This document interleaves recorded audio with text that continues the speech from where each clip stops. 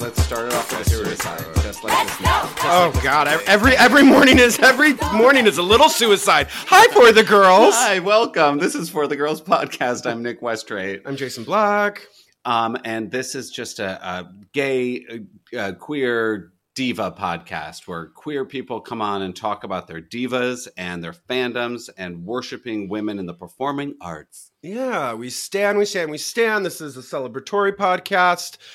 Sometimes we talk about an individual person. Sometimes we talk about the work of the individual person. Sometimes we talk about the work of multiple individual women, yes, as we are today. When divas align and make a supernova of a thing that stays with you for a minimum of 18 to 17 years. Oh, who is this a podcast for, Jason? It's that 17-18 thing. Yeah. It's 17 or 18, depending. This is also it's a math and a history podcast as well.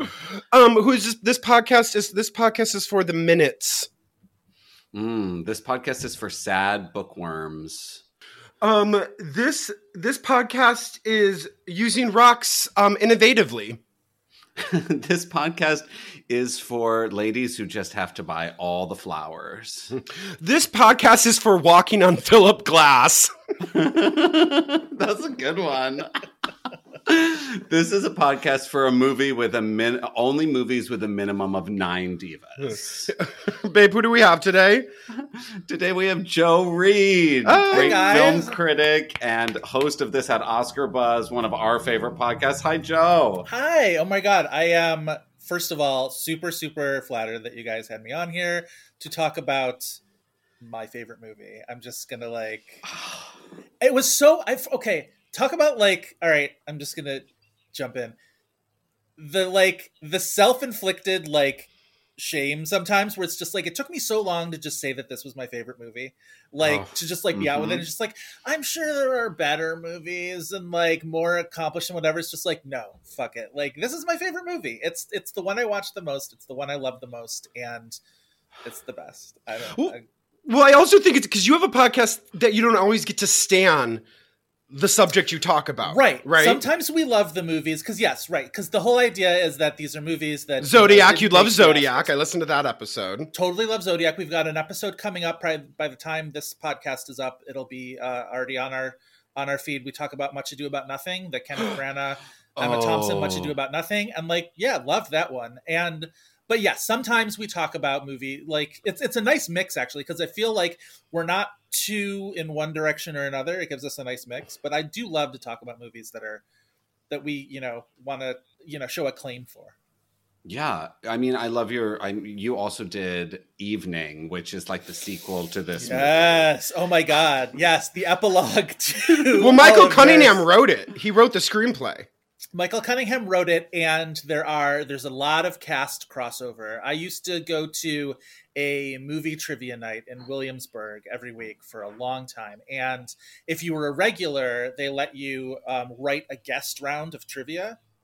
And you would theme it around something. So mine was, of course, themed around the hours. And this was not gay trivia. This was movie nerd trivia. So there were some gay people, but it was mostly movie nerd trivia. So the groan that I got when I was my theme is the hours. And everyone's ugh. And I was just don't worry. You don't have to be a psycho like me. And I sort of there were questions that sort of platformed off of the hours usually. But the one that was really hard, I said, who were the 4 actresses who are in both The Hours and Evening? And it's... Oh, Claire Danes. This is Claire a secret Danes. one. Claire Danes is one. Meryl Streep. Eileen Atkins. Eileen Atkins is the one that nobody got, by the way. Oh, I wouldn't get that. I wouldn't get that. Yeah. I wouldn't get that. Because Eileen Atkins is in both of them very briefly. And Toni Collette? And Toni Collette's the 4th one. Yeah, Ooh, I win. Yes, you would have... Yes. God, where were you guys that night? But it was, Evening doesn't turn out as well. Well, what you also did, which is when I hear Evening, I instantly think Evening Star, and you also did Evening Star in your podcast. We have done both of the iconic Evening movies. I love those movies. You guys, if any of our Battle Angels do not listen to This Had Oscar Buzz, fully go there. It's so good. It's one of my only since making a podcast, I listen to fewer podcasts. but it's still one I totally listen get to. that. Well, Our I also- Evening Star episode is really fun, and that also has a casting crossover with The Hours because Miranda Richardson is in that movie, playing Shirley MacLaine's like nemesis, which is great. What I also love about your podcast is I think it does the thing of that like everyone that read Leonard Martin. Did I say that name right? Moulton. Well, who I didn't read. I read my movie catalog was Video Hound. Oh, sure. Yeah. And they were so big and cumbersome, and I used to carry them in my backpack. Every year I'd get one. But anyone who read those books, and like Nick, who would get like Oscar books for his like 12th like Christmas, you kind of have captured that lightning in a bottle. That all the games that everyone wants to play. I think just fabulous.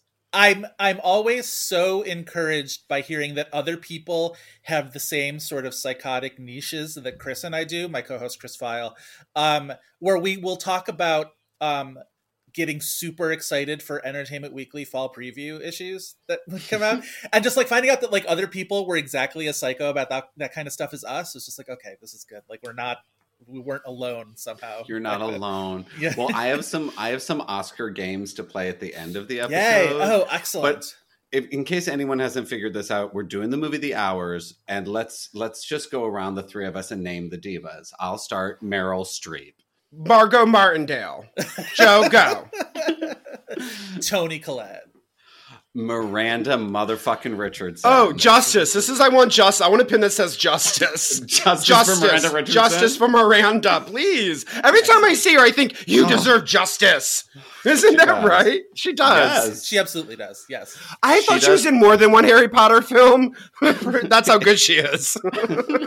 Does she only just show up in that one? I guess so. I guess that's just right. just Goblet of Fire. Let me tell you, Harry Potter shows up every week on this podcast thanks to my J Bear over here. Jason is a full turf with her J.K. Rowling. Problematic. Okay, let's get into It's it. not true. Scratch, Jason's don't not a fucking turf. say that. Now it's forever. Now it's on the internet forever. Yeah. Okay, your turn, Jay. Name another diva. Name another diva. Did I already say this Claire movie. Danes? No. Claire Danes, my Claire love, Danes- my light. Claire Danes doing sweater work like nobody's business in this movie. It is That such a great sweater. knitwear with those I don't even know what kind. I was trying to figure out. It was like an army style pant that she had on. That was kind It of pushing was. her up. Yes. Yeah. It was quite the costume. We're also doing the book on our Patreon. So Jay and I, everyone stay around in 2 days on the Patreon will come out. We're doing For the Girls Book Club. Wonderful. And we will talk about, because the character in the book, the daughter, is much more intensely dykey. Yeah. Oh, yes. Doesn't she have like a girlfriend that like shows up at some point? Yes. Yeah, who's like her remembered that. teacher. Yes. She also has a shaved head in the book too. Oh shit! Yeah. I forgot about that part. I actually did. I read the book after I saw the movie, as is the case with most of the things. Although then, because I got so into it, I read the book of A Home at the End of the World before I saw that movie, and so I think that sort of contributed to me not loving that movie as much because I loved that book. That book is one of my favorite books. I love Michael Cunningham so much. The other divas are Julianne Moore, Queen Nicole Kidman, Eileen Atkins, and Allison Janney. Allison Janney, Yes, Academy Allison Award Janney. winner. Allison Janney. They Michael Cunningham I love so much. And this when I saw this movie, this is my origins. I guess I'll start with my origins. Oh, this I love week. it. Love it. But I was at Juilliard. I was in drama school, and this is like the ultimate drama school moment. You're watching the greatest actresses ever do the most like realistic, felt amazing scenes with a David Hare adapted script off of this beautiful movie. And I can't even talk to you about the full-blown meltdown panic attack weeping in the Lowe's Lincoln Center lobby. Oh my God. God. I was full Clarissa Vaughn in the lobby, like against a wall, having a panic attack after seeing this movie. But I ended up reading all of Michael Cunningham's books, and then I've met him twice. Oh wow! Once I met him at a book signing in Central Park, and I started crying when I got to the table, and I didn't even have a book. I don't know how many gay guys have done this. I think none, but here I go. But he ended up taking me on a walk around the Central Park floating pond, and like getting me to calm down. And we took this little walk. Oh my God! And then he went back to his book signing, and then later I was introduced to him by a friend who was like text Michael Cunningham when you're in Provincetown. And I went over to his house with my other friend, Nick Mayo, and we all painted our toenails together on his deck before he had his book club. And he was so sweet. And I had midnight blue toenails for a month because I used his nail polish. So hi, Michael Cunningham. Hi. I feel like I also know somebody who had like a met Michael Cunningham in Provincetown story. I feel like and painted toenails. This not is his as gig. good as that. Nick's like, no, wait, what? It was this is not what he as does? good as a painted toenail story. No, that seems very second level. Yeah, he's amazing. He's a beautiful human. Everyone buy his books. All right. Well, I guess I'll go. I'll do my origin, then we'll do Joe's because he's our guest. He's the great star. The star. He's the lead diva. He's the Nicole Kidman. Right. Yes. My origin is you, Nick. You came over to my house with a DVD and had my mom and I sit down in the middle of the day to watch this movie. This very important movie to you. We had to stop, probably gardening, and like gather.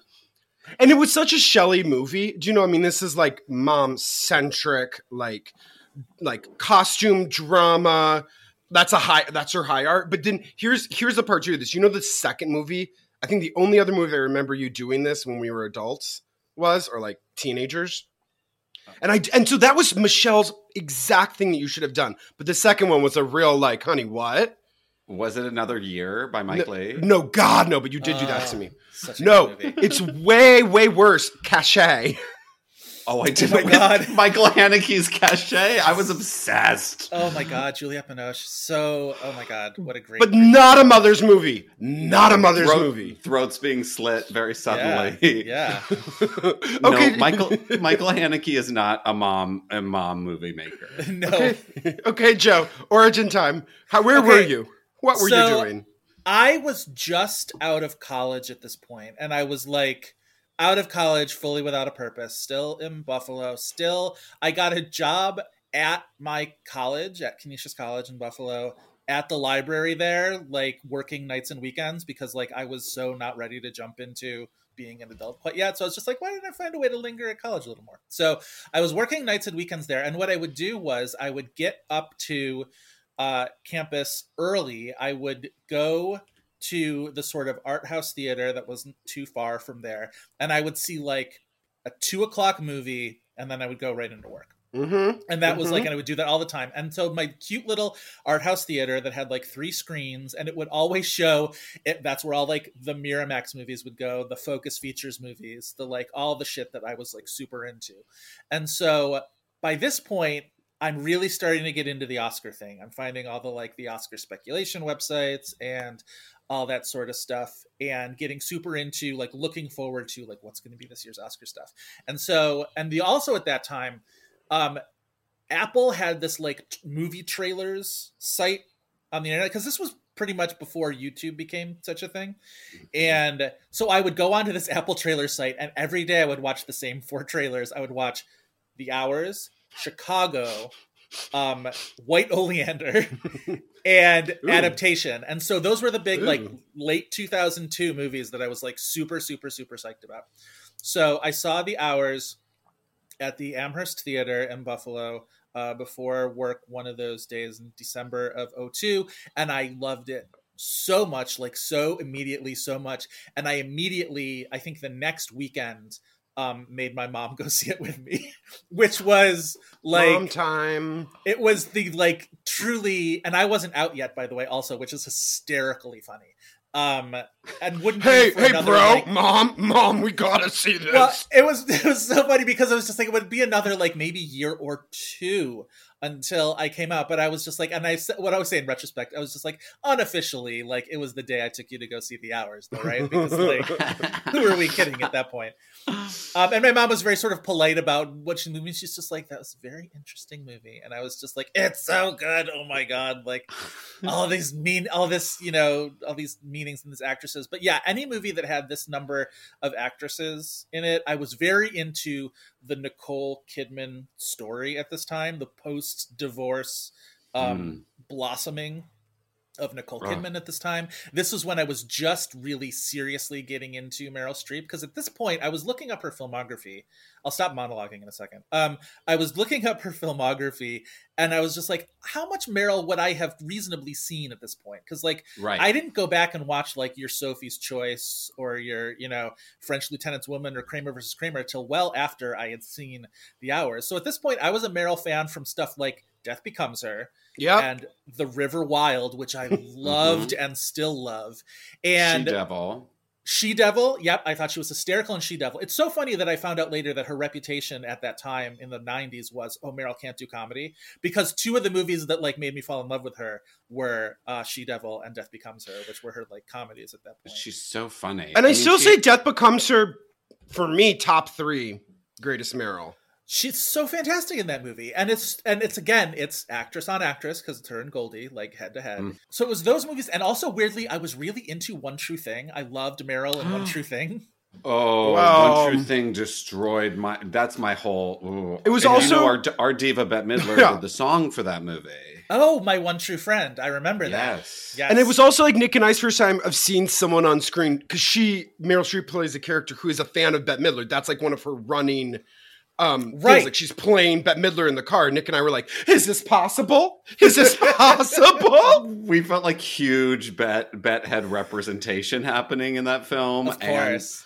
And, I mean, I kind of mark this movie, maybe One True Thing is before it, but I mark The Hours as the beginning of the modern Streep-assance. Absolutely. That and adaptation in the same year absolutely is what happened. Yep. Yeah, and like her just let's start at the beginning of this movie when she fucking flips up from that sink with that gray hair. I feel like she's announcing the mature Meryl. Oh, absolutely. Yes. She's like, I'm menopausal, I'm here, I have gray hair, and I'm going to take over the rest of cinema for the rest of my life. I'm going to be the only bankable woman over 50 in Hollywood. And yeah, truly. Until Sandra Bullock fully redefined age later. 100%. Well, she froze age. Meryl Streep at least was like, okay, this is it. Like, let's get to the Devil Wears Prada. Let's do that run. You know, I feel like she did that run in this age bracket. But okay, let's get into this movie, because I'm ready to go through this entire movie. I feel like I could do a doctoral. If I was in a doctoral program, I would write my doctoral thesis on the movie The Hours. I would fully support that, and I would read the hell out of it. Yeah, absolutely. You and every white fag bitch. I know. It just means something so much to me. Me too, said everyone in the New York classroom. Oh my God. Oh God. Okay, let's just start with, there's nothing like starting a movie with a full-on suicide. Like, let's walk into the river. This is my fall mood. Yep. Absolutely. With a pumpkin latte like in hand. I'm gonna kill myself now. I'm gonna finish my pumpkin latte. I'm gonna put several large rocks in the cup, put the cup in my pocket, and walk into the river. Oh my God. There's that moment, and it might be right as the title card is coming up, where she sort of just like floats by, and her coat is sort of just like billowing. And first of all the like costume details in this movie are super fantastic. 10th Diva Anne Roth. Oh, there we go. Diva. Anne Roth, costume designer, who I've worked with twice, who I'm obsessed with.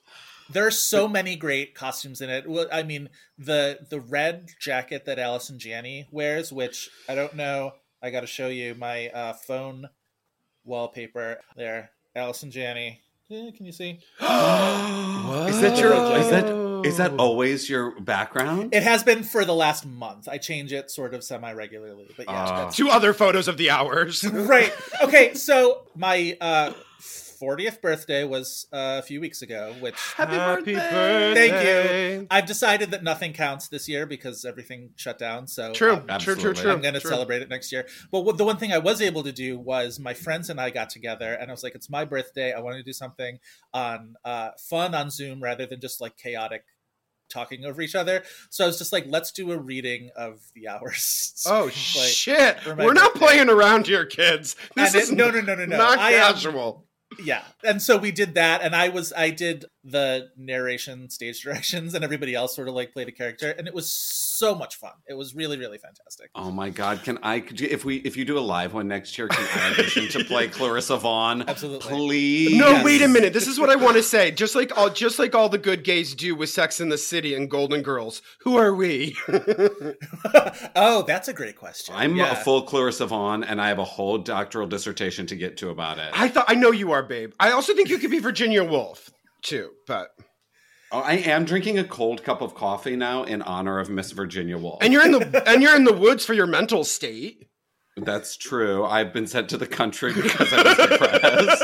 Well, if you want to pick here, like, you have to really go for details, because like the Golden Girls is all about everybody's a different type, and in this one it's just like, oh, they're all like secretly the same, right? Like they all have.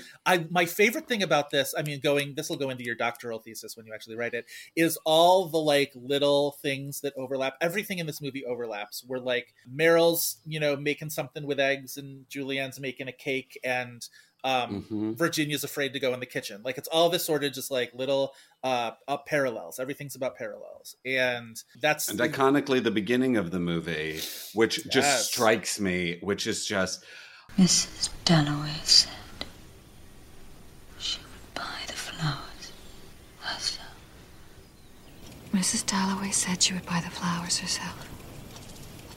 Sally, I think I'll buy the flowers myself. What? Yeah, exactly. That's right. They all, at some point, like, they go through their, like, morning rituals. Philip Glass is, like, tearing it up. It's so, like, plinky, plinky, plink. Everything's perfect. Everything's great.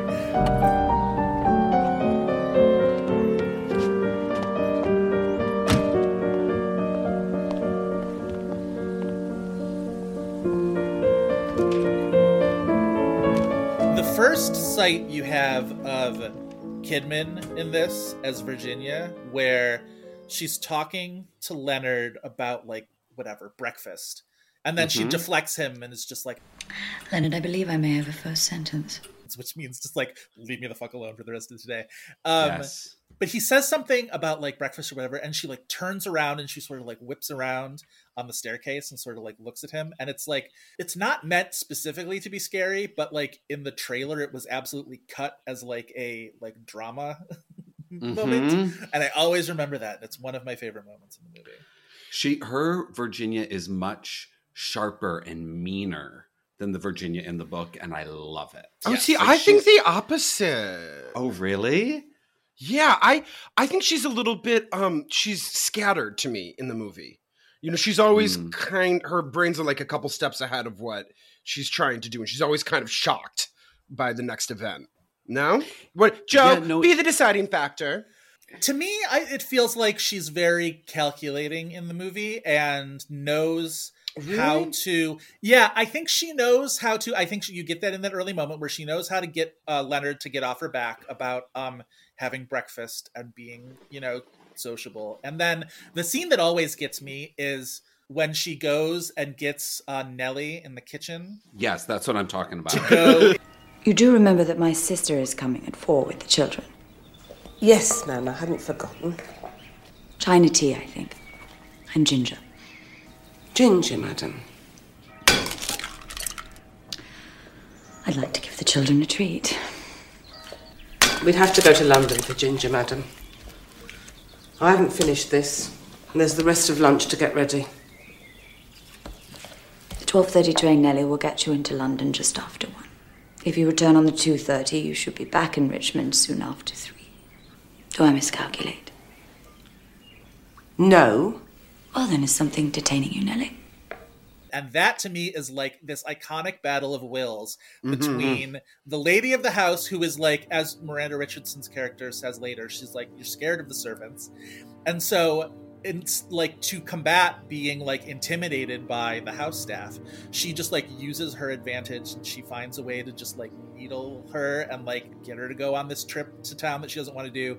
And that, to me, is, again, just this fantastic little piece of character for Virginia, and you get to see so much of who she is in that moment. And let's shout out to 11th diva Linda Bassett. Linda Bassett Nellie. is so great. She's so great in this. Good. Oh, I love that battle between them. It's so interesting the how much you don't get, and we'll talk about this in the book episode on Patreon, but so much of what's happening to Virginia mentally that's Michael Cunningham makes so clear, and that in this movie is really provided by Philip Glass.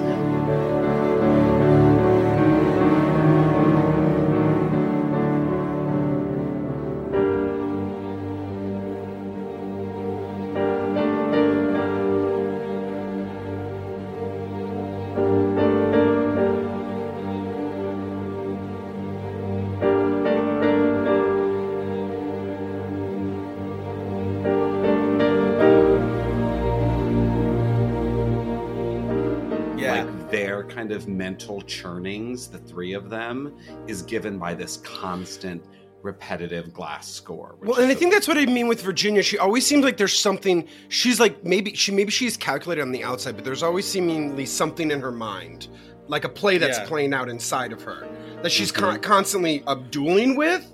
What's that beautiful thing that Miranda Richardson says, like, to the niece, the little girl? Your aunt's a very lucky woman, Angelica. Because she has two lives. She has the life she's leading, and also the books she's writing. This makes her very fortunate indeed. Yeah.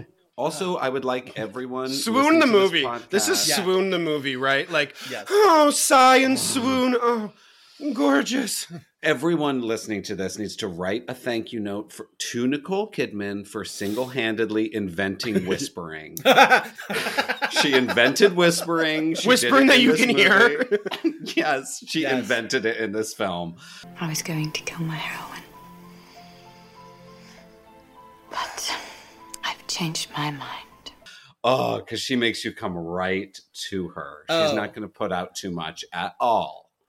When she's all those moments where she's writing little lines from Mrs. Dalloway, and you can hear her sort of either in voiceover or when she says, like Mrs. Dalloway said, she would buy the flowers herself, and it is A+ whisper acting. Absolutely true.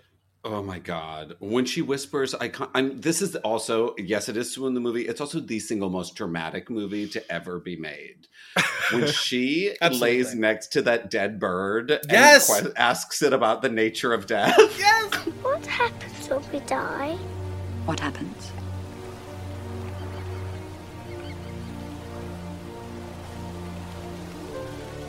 We return to the place that we came from. I don't remember where I came from. Nor do I.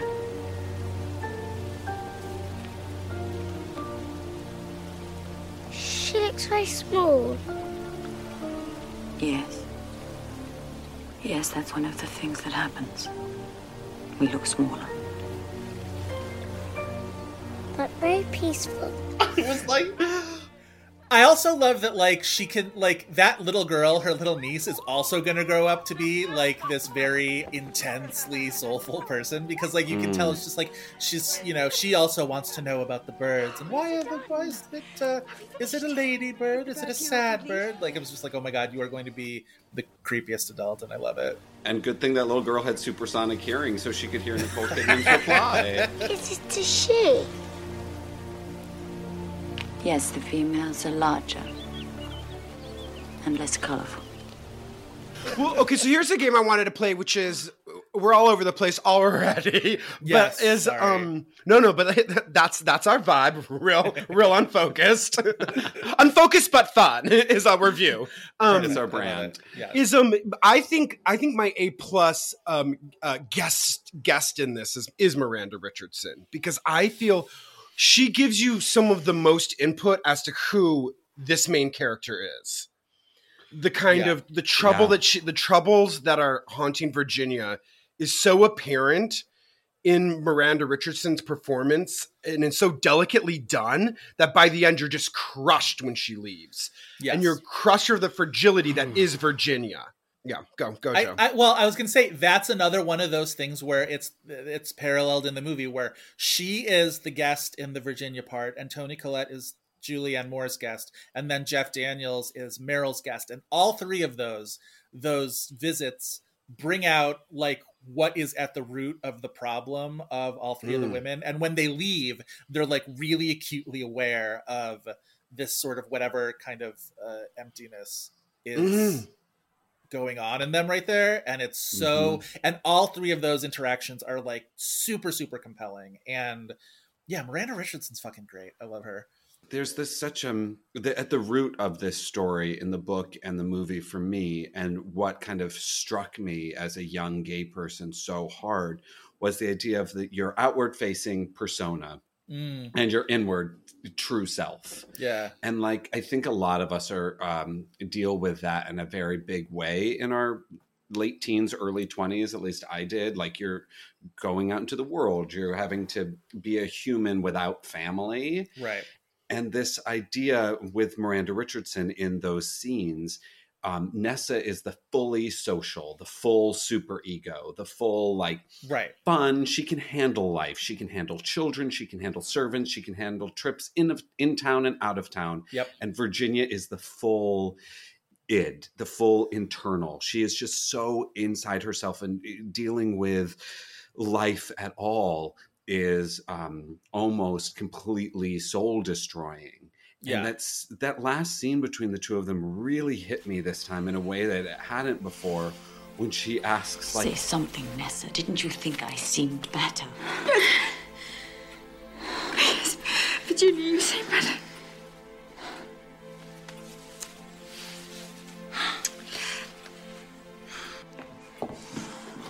You think I may one day escape? One day? Nessa. And I think of it, as much of those three scenes, I also think of the three kisses in the movie. Absolutely. The kiss between Miranda and Virginia, the kiss between Tony and Julianne, and the kiss at the end between Allison and Meryl. Yes. And what they represent. And this kiss to me is like a save me. They're like, pleading. please. They're all three, like Joe said, they're all three the pleading case of my life. Like, I need confirmation that I'm alive and I'm going to survive. Yes. And all I can do is just kiss you to get that. And you know, that idea of confirmation that I know it's not going to end well for me, or that things are dark. But if you just say I'm okay for a second, if you kiss me for a second, I can live on that for just a little bit more. Yep. And it's so, and Miranda Richardson in that moment where they look at her face and you can tell that she knows that she's at once playing that role, and she can't save Virginia. Come, Angelica, we must go. Bye. Goodbye, little girl. I was talking to a friend of mine years and years ago about the hours, and we were talking about the parallels of the kisses, and he mentioned that, like, the one at the end with Meryl and Allison Janney, and he was just like, that to me ends the movie on such this like ambiguous / almost like dark note, where it's just like Clarissa has spent her whole adult life sort of catering to Richard and sort of funneling her life through his, and now he's gone, and he's like, and now there she is at the end of the movie, like frantically searching for like the next person to grasp onto, and she literally just like grabs Sally with both hands and kisses her, and he's like, it seemed very desperate and very like you want to know like what that means for like their future. And I'm just like, and I've always since then looked at that scene sort of in that way of just like, oh wow, like, because for much of the movie she's super distant from Sally. Like, Sally comes home. I'm always so intrigued by what Sally is coming home from, by the way. I go back and forth, and Nick, you can tell me, remind me from the book if it's anything that's in the book, but like I always go half and half between Sally's fucking around and Sally like is maybe a bartender or something like that. Like, I'm not entirely sure why she's coming home. It's different. It's different from the book. In the book, she's like a much more like granola PBS producing lesbian. I see. And she, you know, in the movie, David Hare kind of like adds this little bit of possible sexual dalliance. Yeah. But I do want to talk about this kiss, because in this viewing of it, had a different view. And we usually go chronologically through the movie, but I'm so glad we're not. No, we don't. Don't lie. No, we don't. That kiss to me, first side note, unexpected MVP this rewatch was Julianne Moore, especially in this final scene with the age makeup as Laura Brown. Yep. For me, that kiss comes right out of hearing Laura Brown say, It was death. I chose life. That's a really good take on and it, it's actually. like Meryl has been, like you said, she's been so immersed with Richard. And I'll talk about this more when we talk about that scene with Jeff Daniels.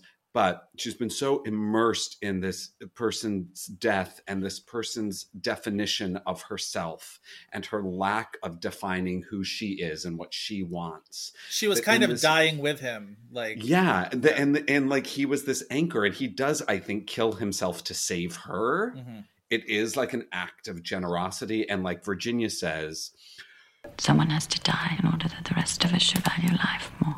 And for me, it was hopeful this time when she went in with Sally, and like going off of her conversation with Claire, when Claire says, even Sally, you're like, are you floating through that? And, yes. Yeah. And she learns from Laura Brown, to choose life. Yeah. And she goes in there and she kisses Sally as like, and whether it'll stick or not, as this affirmation to, I'm going to try to live in the moment in my life. Yep. And I'm going to love the woman who I've been with for 10 years. And that was, somehow I found hope in the hours this time. Even I would say that Clarissa chose a dead relationship. She chose, Richard was her obsession with Richard was a dead relationship that she was choosing. Right. Yes. Yeah. I think there's also something in there that she's like, there's life in front of me. She even says to her daughter, that pivotal scene where she's straight up like, when I'm with him, I feel, yes, I am living. And when I'm not with him, yes, everything does seem sort of silly. Right. Claire's like, what the fuck? Alive with Richard. Yeah. By the way, speaking of that, before we get off of that kiss scene for fully, did you ever see the story that Alice and Janney told on Graham Norton about that scene? About filming that scene with Meryl? So I think it was in the guise of just kissing scenes in movies. And she said that she's like, Meryl Streep gave me like the greatest piece of advice as a sort of like, because she was, Janney was still getting into movies a little bit. Like she was obviously already on West Wing at this point. But she said that day filming, that Meryl was sort of unsatisfied with the way that scene was being lit and was sort of frustrated. And so Diva. she said to Janney, she's like, I'm going to kiss you. And she didn't like the way it was, especially sort of like being lit on the two of them. And she's like, I'm going to kiss you. And when I'm going to kiss you, I'm going to sort of take your face in my hands and pull. She sort of like pulled like Janney's face back a little bit. And because Janney's telling the story, she's like, my face has these sort of like lines in it and, little, jowly and whatever. If I'm not lit perfectly well. And so Meryl like sort of kisses her, and as she's kissing her, she like sort of like pulls her face back. And Janney was just like, it's an instant facelift. It's totally perfect. And I notice that now every single time I watch that scene. Yeah. Oh, I love that. Yes, sisters are looking out for each other. Yeah, exactly. So I'm really. Let's go back to the beginning. Yes, so she puts rocks in her pockets, and she's getting in with her pumpkin latte. Okay, we're starting here. Right. No, but to continue on this idea with Richard, I realized the ultimate scene for me in this movie is the Jeff Daniels scene. I love that scene so much. Is the panic attack. Yep. And two things to say about this is originally it was shot with Željko Ivanek. Yes. Yeah. So Željko Ivanek and then he was recast and they redid this entire scene with Jeff Daniels, which I don't really know why, but do you know why, Joe? Never heard that full story. Chris always brings that up when we talk about the hours, as we often do. We often wind our way into talking about the hours on the podcast. And that's one of the sort of like the great what ifs. I do wonder if, I think Daniels, to my sort of mind's eye, is better casting because he comes across as younger and sort of prettier, which is no like slight against Željko Ivanek, but like I think Jeff Daniels is easier to cast in this. I think when you want Lewis to seem foolish, to seem sort of like almost infuriatingly carefree when he tells that story about he's left Richard behind and now he's dating this college student, whatever. And like the fury that is in Clarissa when she's hearing about how Lewis cut all ties with Richard and now he's free. And that's what sort of like kills her, is that like he's been able to not only escape all those emotions that they all had, but then to freely like go back and revisit them and not be destroyed by it. And that like ruins her, because she's been like slowly dying in these like memories of whatever that, life she might have had forever. And I think Daniels is able to sort of portray that in, it's easier to like be furious at him because it's just like, oh my God, you're like, you're young and handsome and whatnot.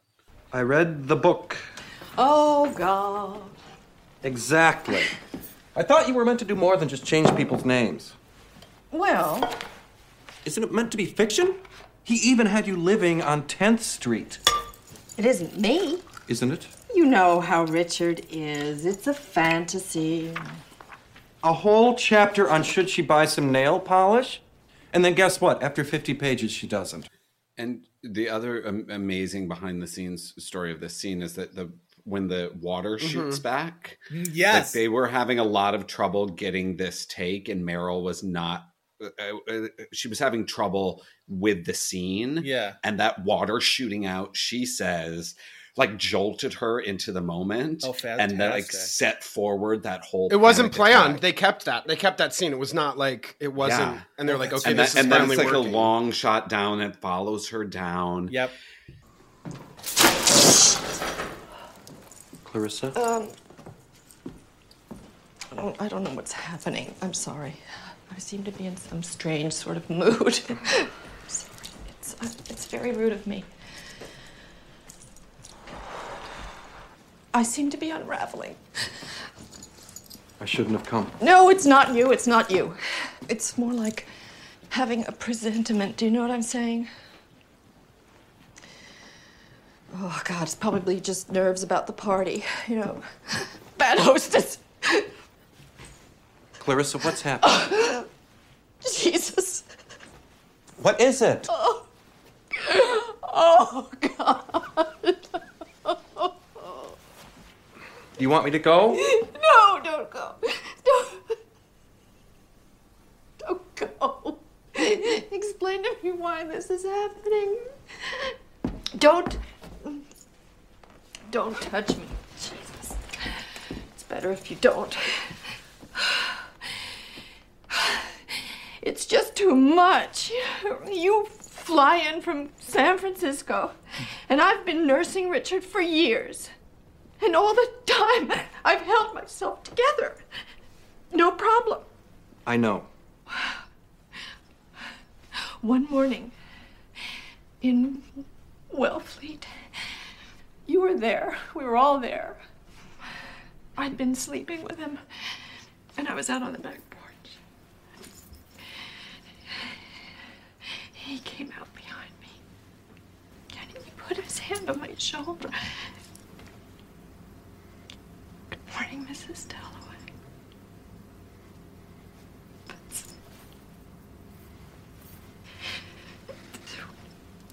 From then on, I've been stuck. Stuck? Yeah. With the name, I mean.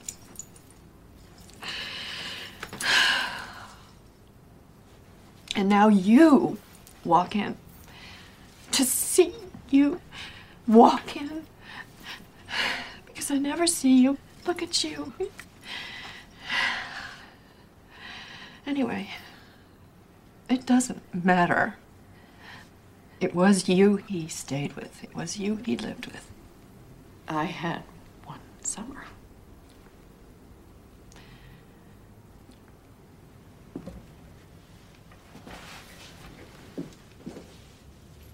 And that, I realized this time that what she is realizing is that Richard's definition of her as Mrs. Dalloway is something that she's been playing out, that she's let define her so much. It's become her personality. It's become her whole life. Yeah. Being this man's view of her. Yeah. And that is why she's unraveling. And well, and there's nothing better. There's nothing better than having a party to hide your depression or discomfort. Do you know what I mean? Like, okay, I'm just going to put on this party dress. I'm going to buy all these flowers and it will be good. It'll be Jorinda. Make it nice.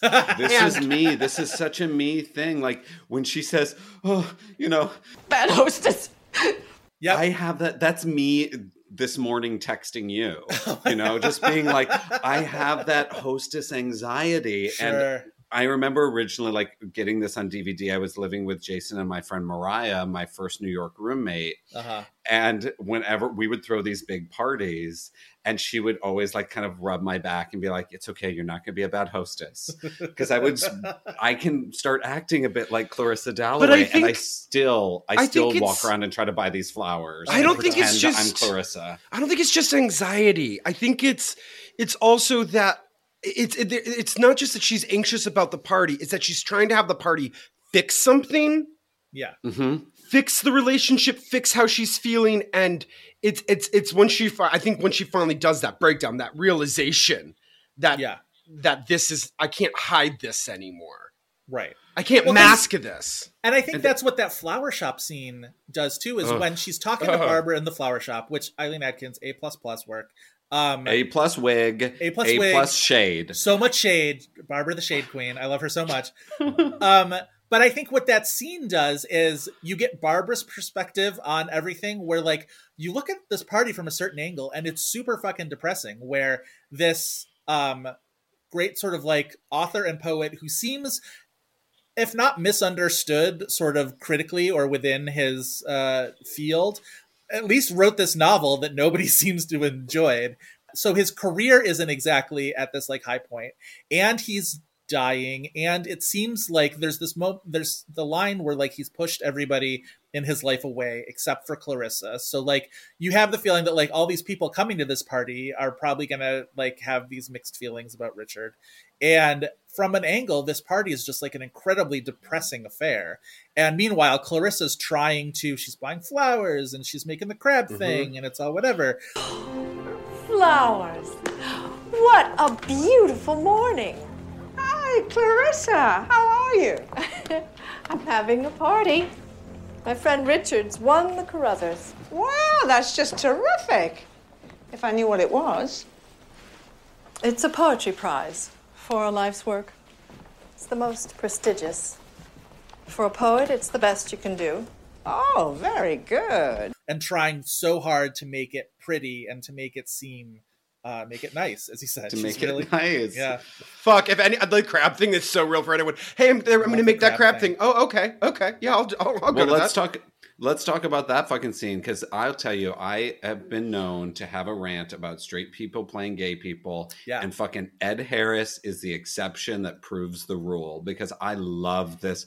I love this performance. I think it's so. But didn't he get read for filth for this? Like, weren't people like, "You hammy queen, enough of you"? I feel like the critic. Joe, tell me. At the time, yes, I remember. At the time, he got the Oscar nomination for it, so like clearly there was enough critical community support for the performance.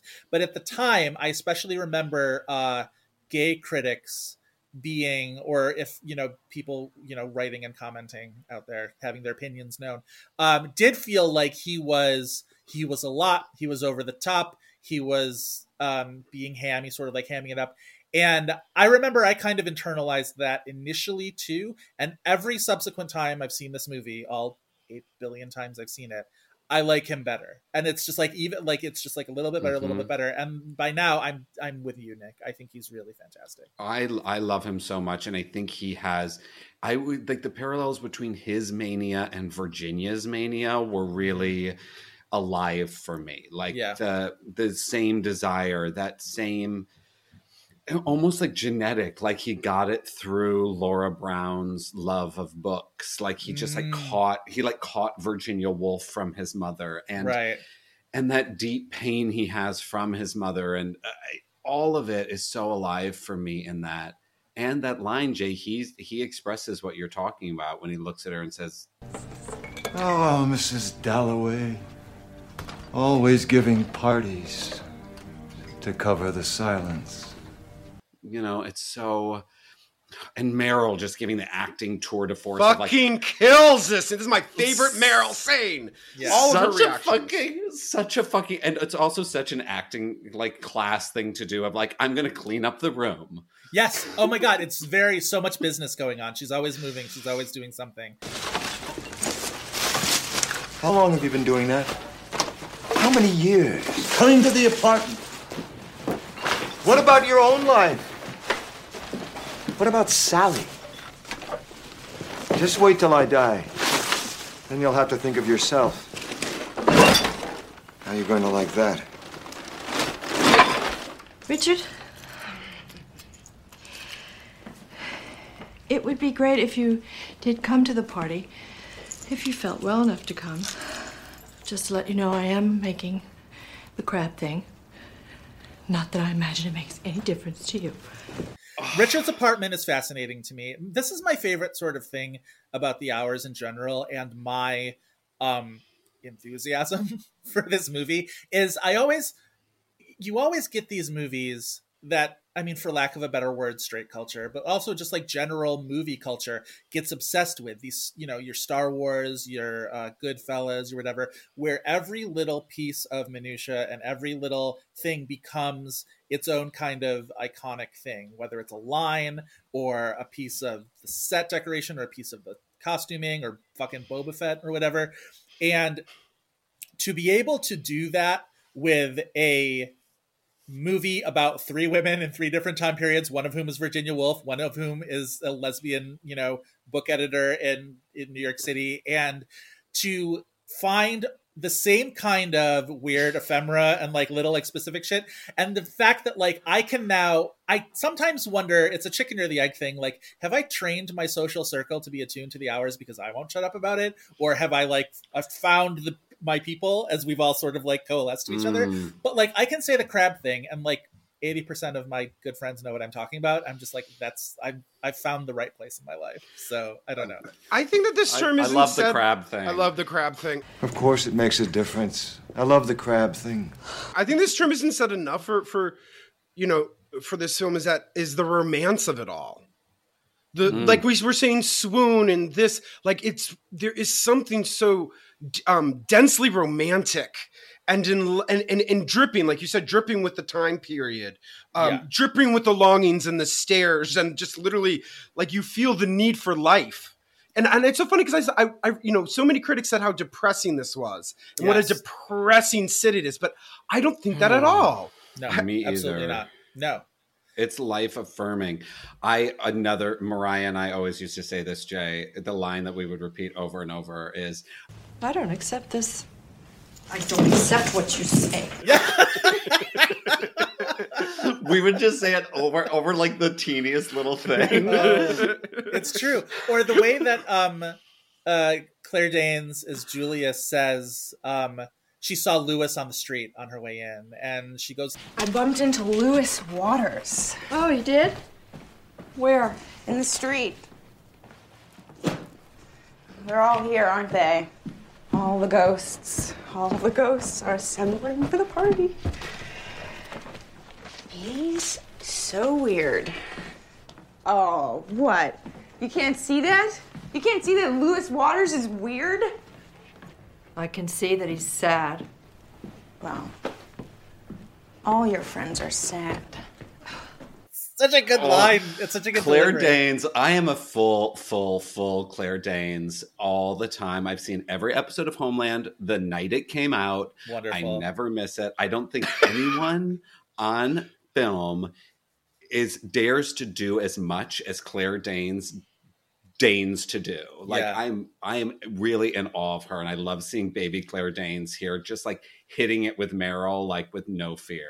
Ugh. I just last night watched again for like maybe the 10th time William Shakespeare's Romeo plus Juliet, where and it reminded me. I love that you call it Romeo plus Juliet. That's just what it is. That's the title. That's the official title. That's not an and. That's a plus. It's a plus. That's a plus sign. It's iconic. My favorite Baz Luhrmann movie. It's so wonderful. She's fantastic, and it reminded me also of what my so-called life kid I was as a teenager. I was so into that show. So like Claire Danes really does hold this like very iconic piece of my teen years, and so anytime I see her in something, it's her and Winona Ryder kind of are the two sort of like angst queens. Exactly. Do you know what my Clara Danes essence is? Every year I accidentally watch Stardust, and I truly mean by accident. Like it's like iconic Michelle Pfeiffer representation. It starts and then I say, I'm not doing this again. Oh, I'm not doing this again. And then I do the whole thing again. I'm like, she's a star. She's like, what? At the end, she's like, watch what does a star do? Brrr, shines bright. And I just did it. I did it like 2 weeks ago. I'm not kidding. Every year I'm like, it's happening. That's fantastic. Oh, I love that in that scene though, when Meryl's trying to explain to her. I remember one morning getting up at dawn. There was such a sense of possibility. You know? That feeling? And I remember thinking to myself, so this is the beginning of happiness. This is where it starts. And of course, there'll always be more. Never occurred to me. It wasn't the beginning. It was happiness.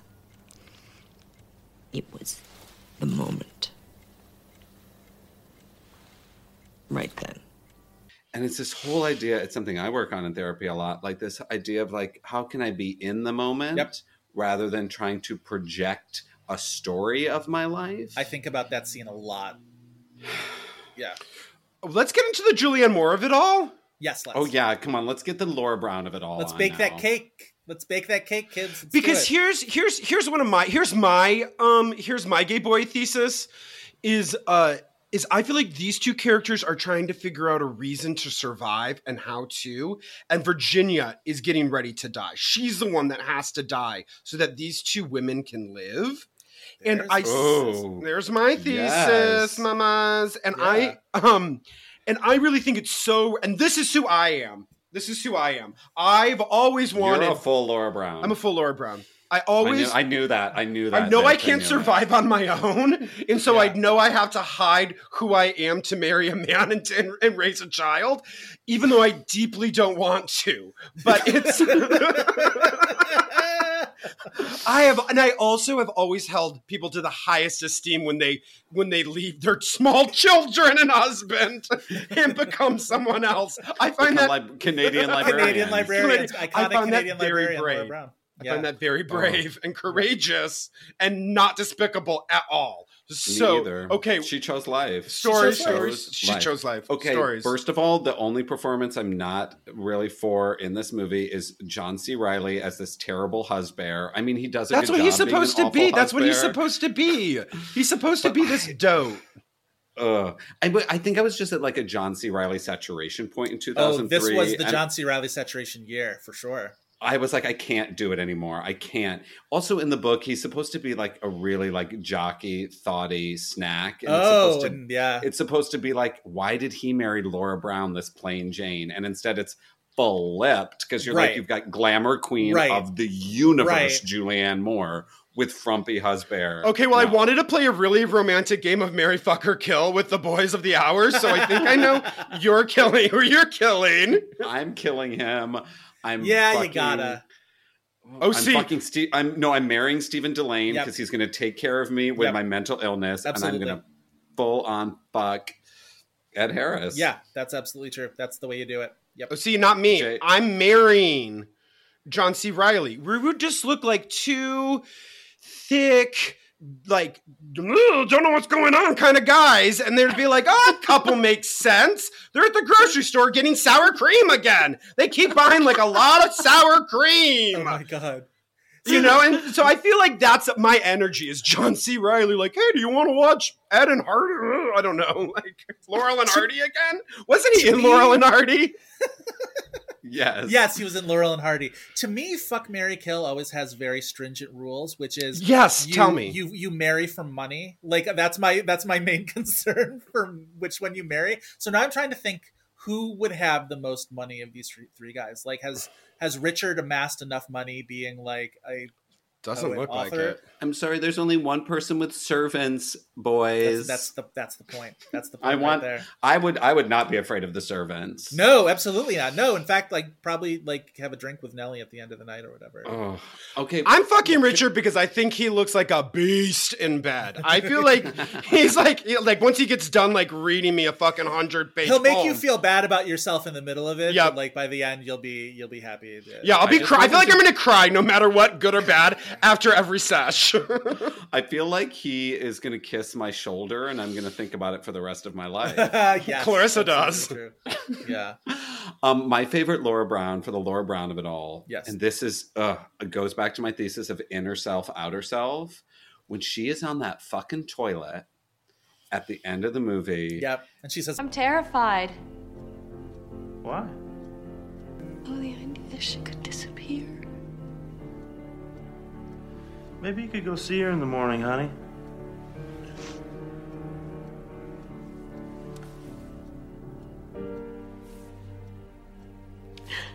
I was going to stop by. And she has this outward voice. And I swear in that moment, she is making a promise to her future self. Yeah. She's making her plan. She's making a promise. And I just want to send a message out there to anybody who is in trouble. You can get help. Send a message to your future self about how you're going to survive being married to a terrible husband or being in a rough situation. We believe in you. Help is out there. We'll put it on, I don't know, our website or something. See, I'm more anti that kid. I think watch out if you have a terrible kid.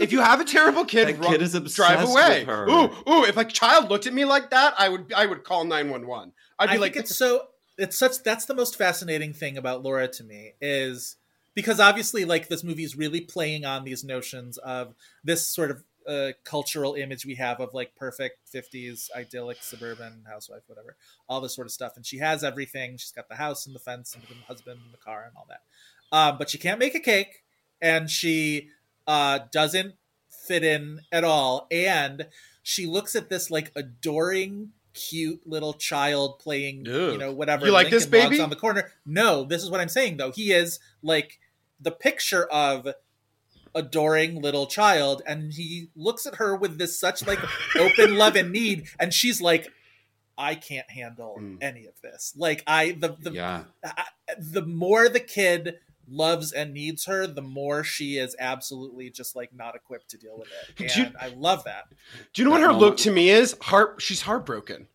When that she does such a good thing of like looking at something that wants love and is trying to give love, and it breaks her heart to be in the presence of that. And it's like, whoa, she is truly not meant for this. Yeah. No, and the amount of guilt she accepts or the amount of blame she accepts at the end with Clarissa is so it's monumental. What Julianne Moore does in this and how she was perfecting the 50s housewife, especially this year, where she does this and Far From Heaven in 1 year, is so towering. And she's so good. And she is so, when I first saw this movie, she was my least favorite of the three performances back when I thought I would have to rank things and not just celebrate all 11 plus divas in this movie and just love them for what they all can do. I mean, cancel the Oscars, rename them the Hourses, and just give all of them the awards. It's so true.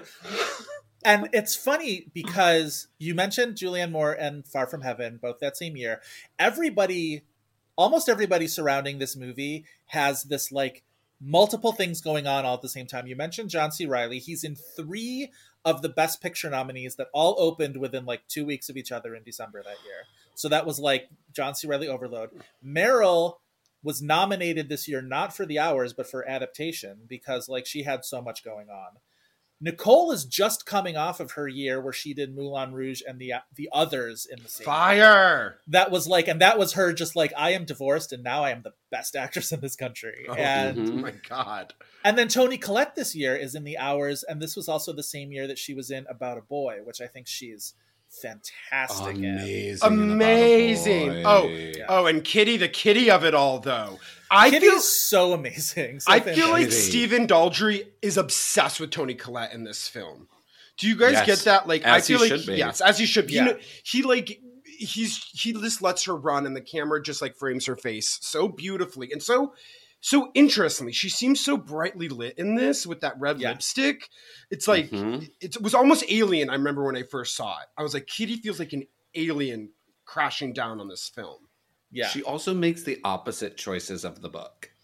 Oh, that's interesting. There's a beautiful line in the book where it says Kitty is not one of those women who try to seduce other people's children. And Toni Collette does the opposite. She comes in and she goes, "Hi, Richie." And she's literally trying to seduce this little boy. She's hungry for a baby. Yeah. Toni Collette was like, let me rip these pages out. I got a different plan. She has that one line where she says, well, first of all, she's like reading Laura up and down about not being able to bake a cake. Where she's just like, "Oh, look, made a cake." I know. Didn't work. I thought it was gonna work. I thought it would work better than that. Oh, Laura, I don't understand why you find it so difficult. I don't know either. I mean, anyone can make a cake. I know. Everyone can. It's ridiculously easy. Like, I bet you didn't even grease the pan. I greased the pan. All right. But then she says, she sees the book on the counter and she goes, "Oh, you're reading a book." Yeah. What's this one about? Like, it's so just subtle judgment, but in this like very kind of loving way where you can tell they're very good friends, but also she is everything that Laura cannot be. But Kitty can't have kids. That's the other thing. It's just like these two women who basically just like are good at what the other one can't have. And it's amazing. And what this movie does to show like all the different fucked up ways society will fuck with women. Yeah. It doesn't matter if you can have kids, they'll put you in a cage. If you can't have kids, they'll put you in a cage. It's like every single way that America has made or the Western society has made, we'll keep England in it too, to just take the women, put them in cages, no matter who they are, or even if they're a genius writer, let's put her in a cage in Richmond. Right. Because let me tell you what, she's dying in this town. She's dying in this town. I'm dying in this town. No, I love it. She also Talk has about that great my favorite line. scene. Oh my God. Laura also has that line where she says, they deserved it. She's talking about their husbands. And she says, "These guys are something, aren't they?" You can say that again. They came home from the war. They deserved it, didn't they? After what they'd been through. What did they deserve?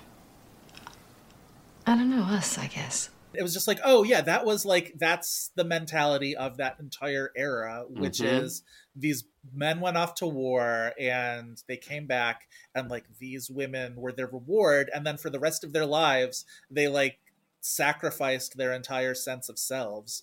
They had to quit the Georgia Peaches. They could no longer play baseball. Thank you for bringing the other great movie about women into this conversation. Oh, I also think in that in Laura's segment, every character, her son, Kitty, and her husband, all look at her and don't actually ever see her. Yeah. So she's constantly almost comatose reacting. And we see that. We see that she is literally dying inside, and everyone is forcing upon her what she should be as this suburban housewife. Yep. And then John C. Reilly says it at the birthday party. He says, "I had an idea of our happiness." Yep, that's it. And then do you know who the one who finally sees her in the movie is? Claire Danes. I love that scene! It's a really great scene. I thought you might like a cup of tea. Oh my goodness. Thank you, dear. I feel like I'm stealing your room. We put the food away, so if you're at all hungry in the night, just help yourself. I will. Where will you sleep? Oh, the sofa. Oh, Oh, I'm sorry. Good night, sweetheart. Good night. And it's a scene where you could see that they might have been like tempted to cut it, or like because it doesn't really have a ton to do plot wise, but it's you need that scene so crucially for Laura at the end of it, that it's someone else's daughter and being so like sort of sweet to her, but also like absolutely seeing the value in the sort of life she chose. And because also Julia has that great line to Sally where Laura's there and she's talking to Clarissa and they're in the kitchen and she just goes, well, So that's the monster. it's just like, right, like this like woman who like was so demonized by, you know, Richard and by society for leaving her children, and it's just this, you know, nice little Canadian librarian. And when Meryl tells her that she didn't know Julia's father, and Laura Brown responds, You so wanted a child. That's right. You're a lucky woman. you're lucky to have that want. Yep. Like, I mean, and Laura Brown like gets to go to sleep in like a full lesbian household of women. Like, I'm so like Laura Brown. I really hope Laura Brown found that other librarian and they lived the full children's hour, the better version. Truly, yes, the happy ending version. The happy hour. version. In my mind, I mean, it wasn't like that because life is terrible. But Right. I mean, thank God she just got to read some books and people had to be quiet and leave her the fuck alone. Also, I will say, for as much hullabaloo was made about Kidman's nose prosthetic and, you know, Denzel Washington being quite rude to her when he gave her the Oscar and said, buy a nose. Fuck you, Denzel. I hated that. As if there's never been any other altered faces on fucking screen. Did they tell Robert De Niro buy a fucking fat suit or whatever? He wasn't. No, he actually gained weight. He gained that weight. But whatever. But like, still, you know what I mean? Like, actors do gimmicks all the time. Like, Jesus Christ. But also, it's also like, not a gimmick. She's playing a very, very like Barnes and Noble had Virginia Woolf's face everywhere in the aughts. Hello. And the fact that she had to keep talking about it in interviews really disgusts me. They like, this is a great, beautiful movie, and they Right. want to like downsize it by like, hey, you did what everyone does on stage and screen since the beginning, is alter your fucking look. Like, right. Come on. It's gross. Boo. But also, it also obscures the fact that the old age makeup on Julianne Moore at the end is fantastic. Like, it's so well done. Yes. I wrote down, we are so lucky to be alive at a time when Julianne Moore is making cinema. I like seeing her that old. I was like, oh, I can't wait for the 80-year-old Julianne Moore of it all. Yes. I can't wait for the like, you know, she's going to be Queen 60 Tyrell this year. that she's going to give in the new, Yeah. the Oleana Tyrell that Julianne Moore is going to give out. Oh my Yes, God. please. That's a Game of Thrones reference, Jason. Hmm. It's Diana Rigg's Diana character. Rigg. Rest in peace, May Dame she Diana rest. Rigg. I know. So good. Okay, but speaking of Nicole Kidman and this performance that won the Oscar, I can't go out without talking about the train platform scene and my husband Stephen Delane. He's in one so of my great. favorite performances in this movie. He's so great in this movie. I love him so much. Game of Thrones, the segue. I like that. I appreciate that. He's so fantastic. And also the fact that like the both of them are just, their emotional crescendos hit at the same time, which is so like, they're so in sync with each other. And he's like, Leonard Wolf is a goddamn sweetheart in this movie. And Yes, he is. I absolutely adore him.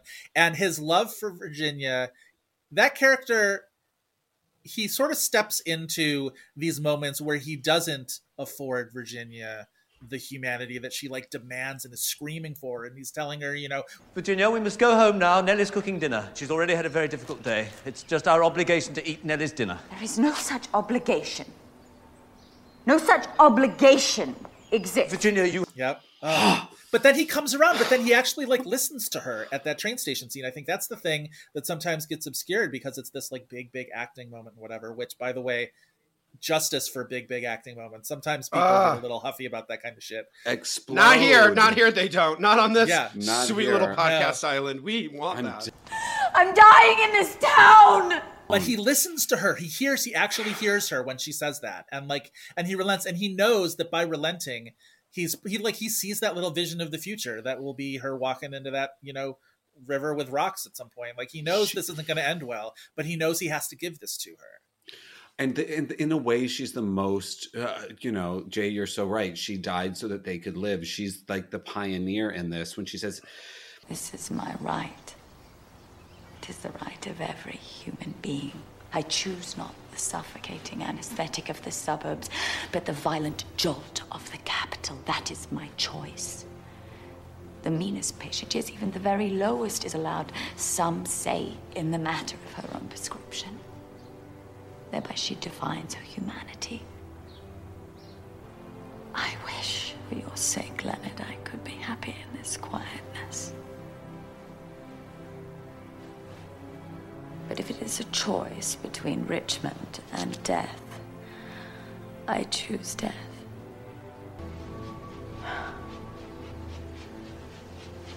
Very well, London then. We go back to London. You cannot find peace by avoiding life, Leonard.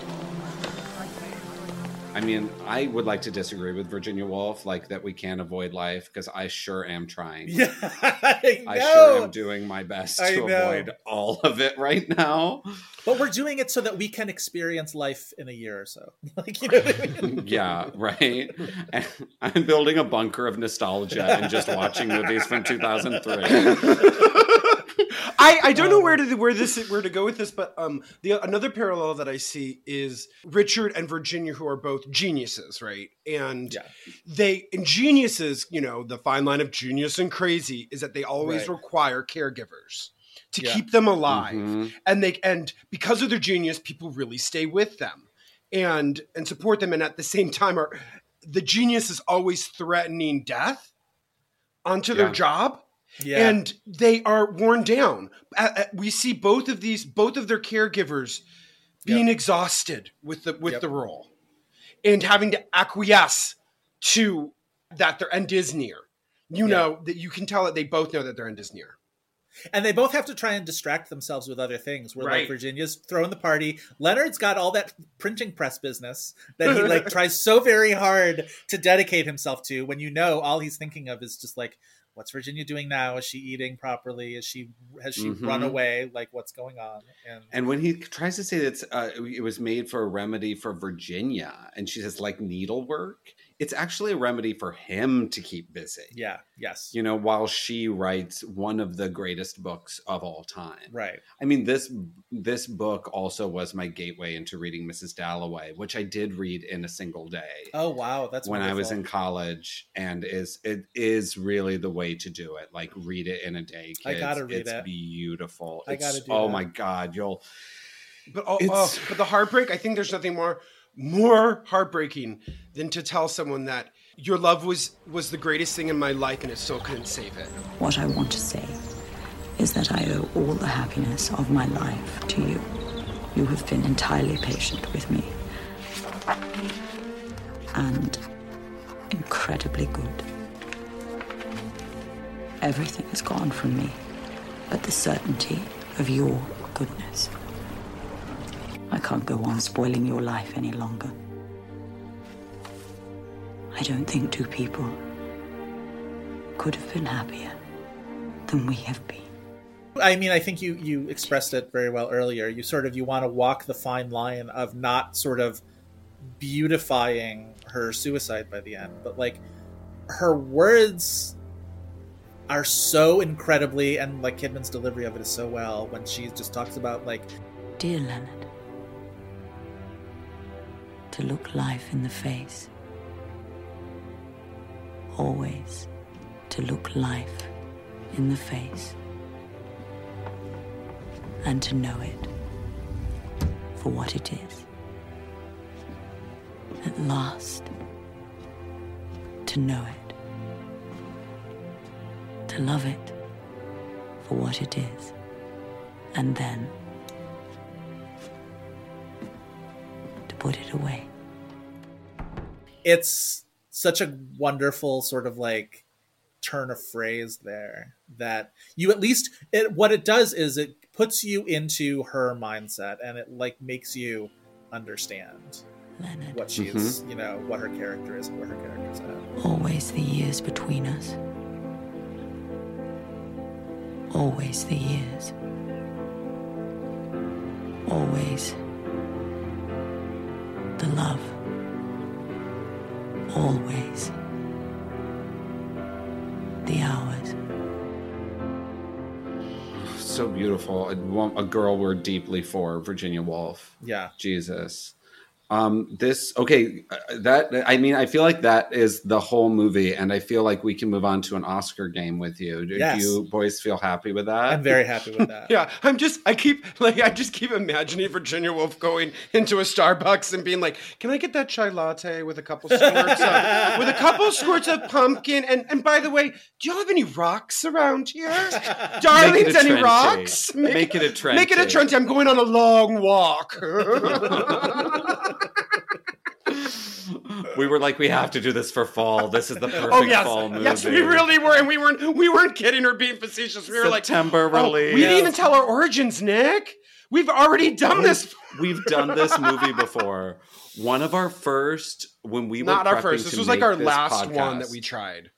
Yeah, we did a lot of test episodes. I don't know if you guys did test episodes. We did too. Yeah. Did you fail? Because we failed and failed and failed. Well, until this one. We had a lot of growing pains early on with our audio quality. We really tinkered and tailored, and we had a full episode on the History Boys that we fully junked because the audio was so bad that we had to just leave it behind, and maybe we'll do that movie again. But we did this movie, and it was finally like, oh, we talk about this a lot. We're like, on this podcast, if something doesn't fully spark joy, like full on jumping up and down in your chair joy, we don't cover it. The movie we did before this was Where the Heart Is, and my God, Where the Heart Is. I know. I still feel like I could go back. I think we also just didn't have our we didn't have our wading in the lake legs yet. So we didn't have our diving into the Thames in our woolen coat legs. You were not ready to talk about the movie where Stockard Channing plays a character named Sister Husband, and I understand. I get Sister Husband. I mean, I want to get a sister. I just want a tattoo on my forearm that says Sister Husband.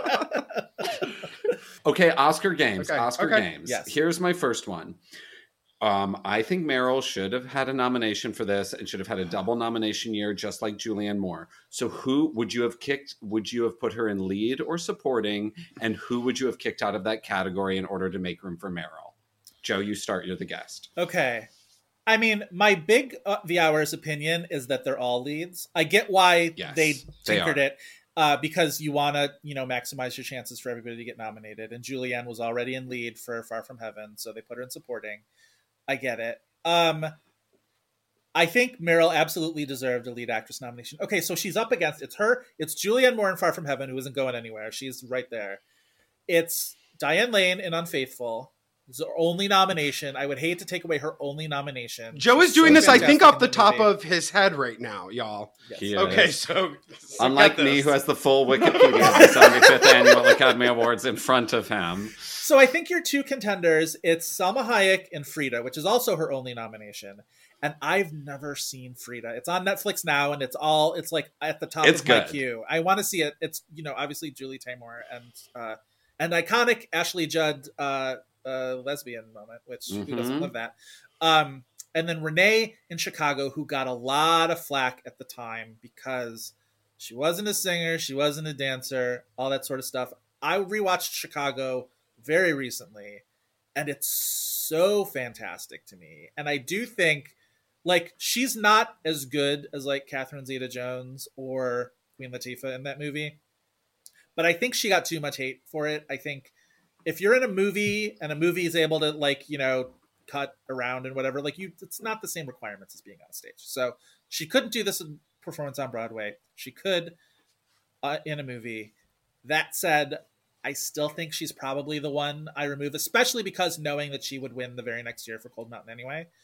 That she would get her Best Actress revenge for singing in Judy. For Judy anyway, yes. So yeah, I think it's Renee. That I get rid of. Ditto. I cut Renee out. But I also have an idea. We could cut the entire Best Actor category and just have 10 nominations for women, because I don't care for any of those performances at all, except maybe Jack Nicholson and About Schmidt. I was going to say, I really do like Jack Nicholson and About Schmidt that year. Everyone else can go away. Well, listen, let me say something controversial here, is that I think, and we're not trying to pit these women, they're all equally great. I think that, well, this is maybe one of my, I think Meryl Streep's character is probably is the hardest to play.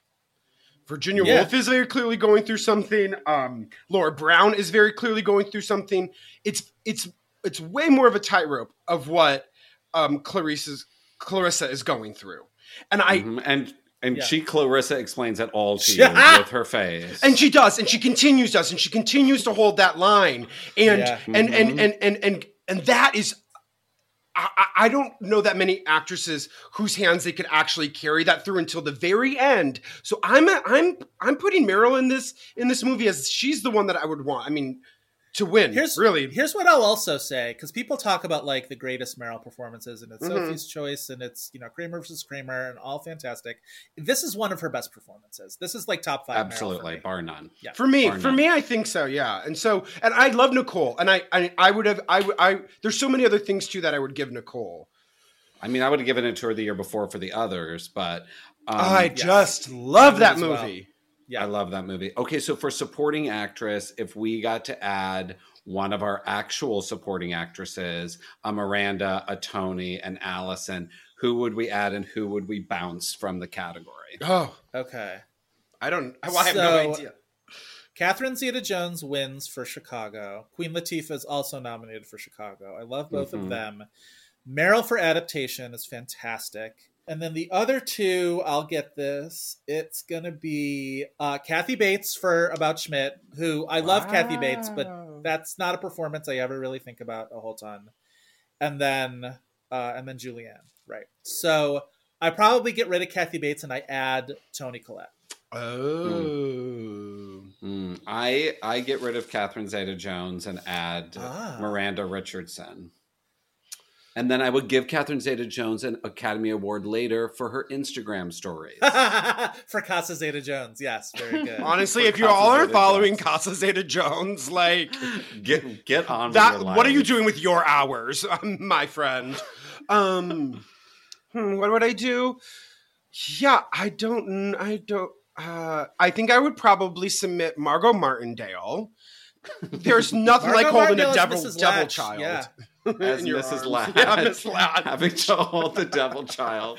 I was like, let him go, let him run in the street. And then she does, and I was like, wow, I'm so in touch with this character. You and Margot are psychically connected. And then she's like, she could tell too. She's like, if this is a running theme that I don't like children, then I don't know what is. But she's like, we had a good time. Mrs. Latch is one of the characters too, where it's like it's Mrs. Latch, it's Nellie in Virginia Story, and it's Barbara, who like they all can see through like what's going on really. The help knows. She's gonna go kill herself. Yeah. Basically, she's like when she comes back and she's just like haircut, huh? And it's just like, oh, okay, yeah, like Mrs. Latch. Yeah, right. Yeah. Are there any other final bops of like? Because I have one final line bop that I have to put in there, and it's from the scene with Barbara in the flower shop, and I say it all the time, which is... And, let's just have buckets of roses. Buckets of roses. I love it. Oh, she also, what does she say? She says, is it lilies that are too morbid? Lilies too morbid. Hydrangeas, I think. Yeah. This shaped all of my views on flowers for the rest of my life. And I also want to say that Meryl's outfit in the first half of this movie, I could wear every day for the rest of my life, forever and ever. High-waisted stonewashed jeans, a powder blue turtleneck, a big kind of lambskin coat, and these little blue tinted glasses. Okay, but you know what I can't stop thinking about, and I'm trying not to clue on it when I watch this movie, is that I'm obsessed with her earrings. So I start getting on this thread, like, I'm going to get her earrings. And then you realize that one of the beads is missing from one of the earrings. Ann Roth oh my is a God. genius. And I've never noticed that. I got to go watch it again. And then I become obsessed with thinking about what is this woman that loves these earrings so much that she's still missing one of the beads on it, but she's going to wear it for this very important day. Oh, that's amazing. And Ann Roth's portraiture with clothes is matched by no one else. That last scene where she goes back into the bedroom with Sally and she's like taking off every layer of like coat and sweater and turtleneck and necklaces that she like has to like haul over her because it's just like she's Cyndi wearing Lauper style necklaces. Oh my god. Yeah, that okay, also costumes A+. Clarissa's apartment in on 10th Street in the Village in this movie is an endless source of fascination because at one point you look at the floor plan, the seating chart for this party that she's throwing, that when Sally makes the note about how you sat me with all the X's, honey, which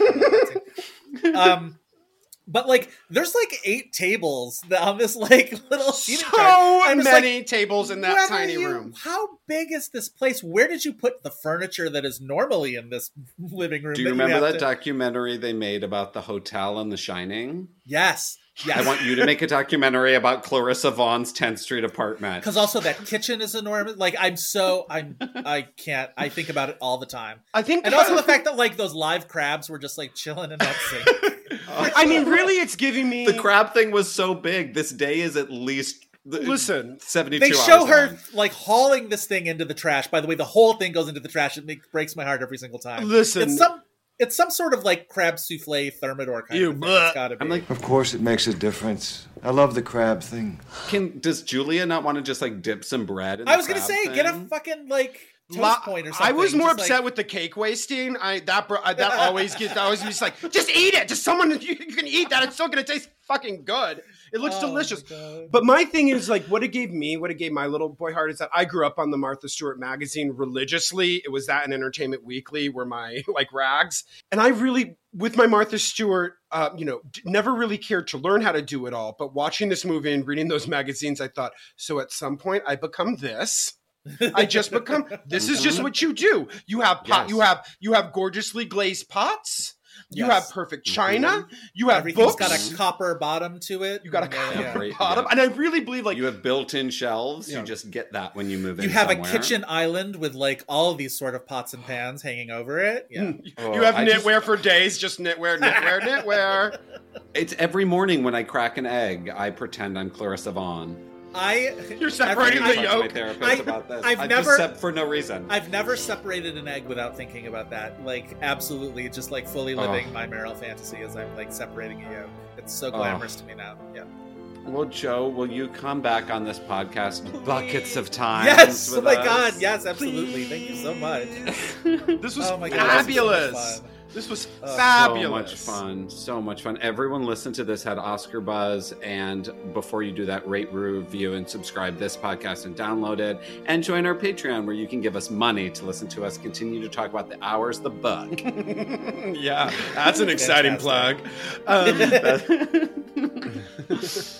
Thank you guys so much. This was Thank really you, Joe. This was wonderful. Thank you, Joe. We love you. We love you, Battle Angels. Go watch the hours, read the hours, and take care of your mental health. Yes.